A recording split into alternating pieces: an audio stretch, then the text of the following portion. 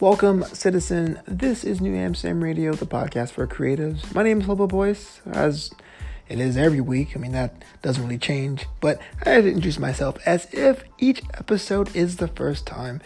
How's everyone doing? I'm sure you guys can tell me things of varying degrees of great or not so great. For that, I understand. It's a new month. It's April. Hopefully, you guys survive April 1st. I squeak by myself as this shutdown in Los Angeles rolls on for me personally, but I know other parts and other communities in this country and the planet are also been on a lockdown for the quarantine. I totally understand. You're not alone.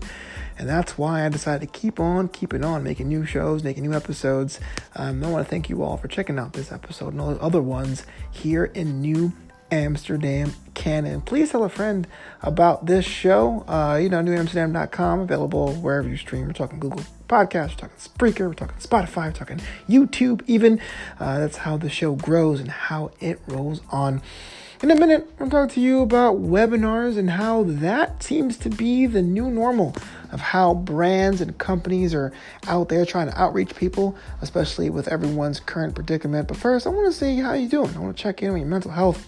Let me know how you're feeling, email me or see me out on Twitter at FloboBoys with your questions, your comments, your concerns. And if I can help out in any way with any kind of guidance of what next, of how to build for the future, of how to maximize the experiences you have now, I'll try my hardest as we are in all uncharted territory.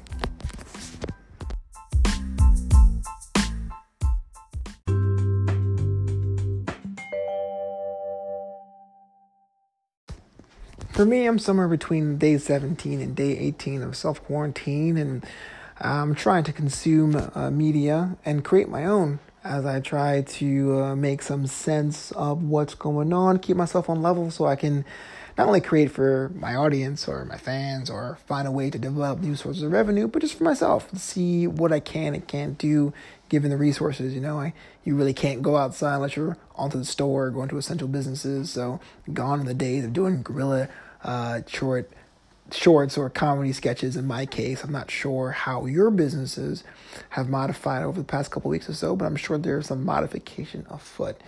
One of the things I noticed, though, is how quickly some companies have rushed their commercials over to television. It just makes it feel like it was almost instantaneous. You had companies coming forward and saying what they're planning to do during the pandemic, and that's something that you have to give them credit for. Anyone who's been through a PR class will tell you, you see an issue, you identify the issue, and you offer solutions of how to circumnavigate or what your company is doing. But this is unprecedented for a lot of reasons, and you guys have pretty much at this point seen enough news stories to have them coming up to your eyeballs.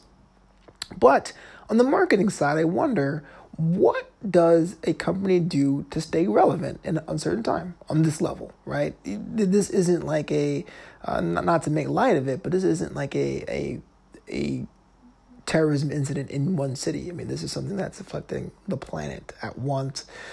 You really don't want to have your advertising or your marketing efforts to talk about new product launches or brand new sales of lines of equipment or products if there is a potential for a global economic shutdown on the horizon. See, there's a very fine line what companies can do to stay relevant and stay helpful with their marketing and not come off as tone deaf.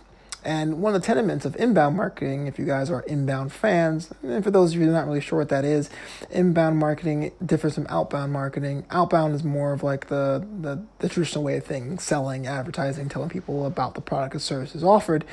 Inbound is really more about creating a conversation, becoming more of an information resource that happens to sell the product almost coyly or almost on the back burner. A good chance of this, a good example of this is, say, you go to a health site like Goop or Livestrong, and they tell you articles about how to eat right or how to exercise. And in the corner, there's a certain supplement that if you click on a link, the Livestrong.com, for example, gets a kickback. A little bit more inbound, it's more native advertising, but that's an inbound tactic, right? So you're a company, you're trying to make sure that people understand that you're helpful. You can release infographics and do commercials, but you kind of have a captive audience. There's people out there that aren't allowed to leave their house. And so they have time to sit and experience long form things that are helpful. And it seems almost like a no-brainer. What's a long form of content that you can make that will make your brand or your company seem helpful in a time when anyone is looking for information about anything? As a small business owner myself, I think I've sat down and watched webinars on anything from HoneyBook, which is my customer relationship management tool. But basically what that means is if you're a client of mine, HoneyBook handles your information, your details, your number, your requests and all that. They had a couple of webinars. A lot of my news lists that I read, text, emails, and updates and digests are having webinars as well.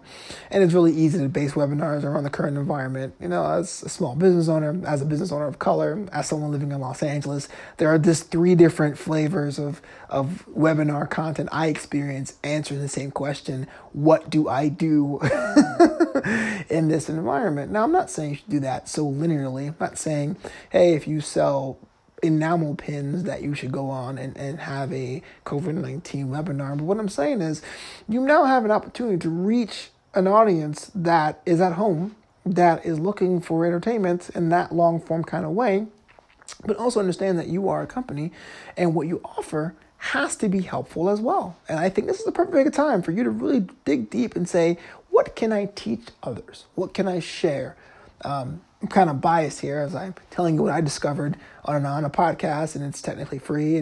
But you don't have to have a podcast because there's an implication with the podcast. It's a series, but you can really just say, hey, look, here's something I do. Here's how I weave this basket.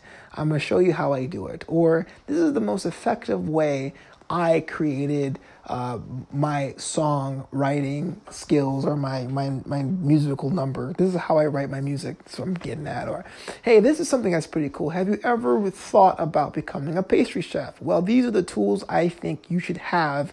And here I'm going to give you examples of them. These questions are very, very small because I think a lot of times we creatives, we say, I don't know. That's common knowledge. Everyone knows that. One, no. We are so in our heads and about, imposter syndrome or not seeing as being valid that a lot of things we know, we think it's intrinsic, we think it's table stakes, is completely foreign to people just starting out. And more importantly, there's people that are willing to learn, and it doesn't really hurt you anything because, and in exchange of sharing people about your craft, you sneakily get to work on your craft. Even if it's just as simple as learning to articulate the processes you think is such nature, you are getting to work on your craft while not having to beat yourself or beat yourself down, I should say, or beat yourself up, beat yourself down, beat yourself up for saying, oh, I'm not creating the next painting in my line. I'm just spending time teaching people how to use acrylic on canvas. Well, if you're doing that, while you're telling people what the moves are, what the steps are, you're reinforcing why your technique is a technique you use. So it has kind of an intrinsic benefit for both people, the people learning, obviously, and for you, the teacher. And webinars can be a series. It could be a weekly thing, a daily thing, and you don't really need advanced software. If you guys have probably noticed, a lot more of your artist friends have gone live on Instagram. And there's Periscope, and there's Facebook Live, and there's YouTube Live. That's where I do my web series on, and you can also do other things as well. You can record and upload those to Vimeo and Wistia and all those other video platforms as well. The options are really yours. But I really want you to drill down and think about things that you enjoy doing, that you want to share what you're doing with someone you don't think would be even on the realm of appreciating what you're doing. And you'll be surprised someone that will stumble across your site or go, hey, that's something pretty cool. I'll give you a perfect example. A friend of mine on the AfterBuzz Network, his name is Jack Farmer, he and I were thinking about doing a web show where we are having a live stream during we're talking about wrestling. Sort of like we do at AfterBuzz, but kind of off the grid. And I didn't know the first thing about that. Didn't know the right app to use. Didn't know the processes to use. So I went and did what we all do. We asked the Oracle, Google, or YouTube. And I came across someone who literally says, hey, look, I don't usually do comparison videos or tutorial videos, but this is something kind of cool and fun. And granted, that was a short form example, but here's somebody who had a niche about tech and decided to do a one-off comparison video to see which live streaming platform is best for live streaming.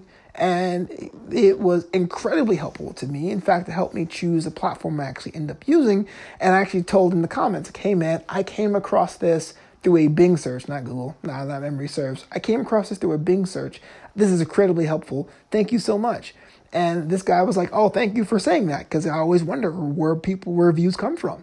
And it all kind of had this like cool, warm feeling that here's this person that created something, left knowledge, left game out there on YouTube, and I came and I scooped it up. And truthfully, Jack and I did our second episode of that streaming show, and we're building more content ideas based on the knowledge I got from someone else in this community we call the Globe. So think about that for your project, for your craft, and what you're working on, and what you can share, even the small things, to your potential audience. And I think now is the time for long-form content. Whether or not you do a sit-down, a Q&A, a webinar about how to do a certain part of your technique, now is the time.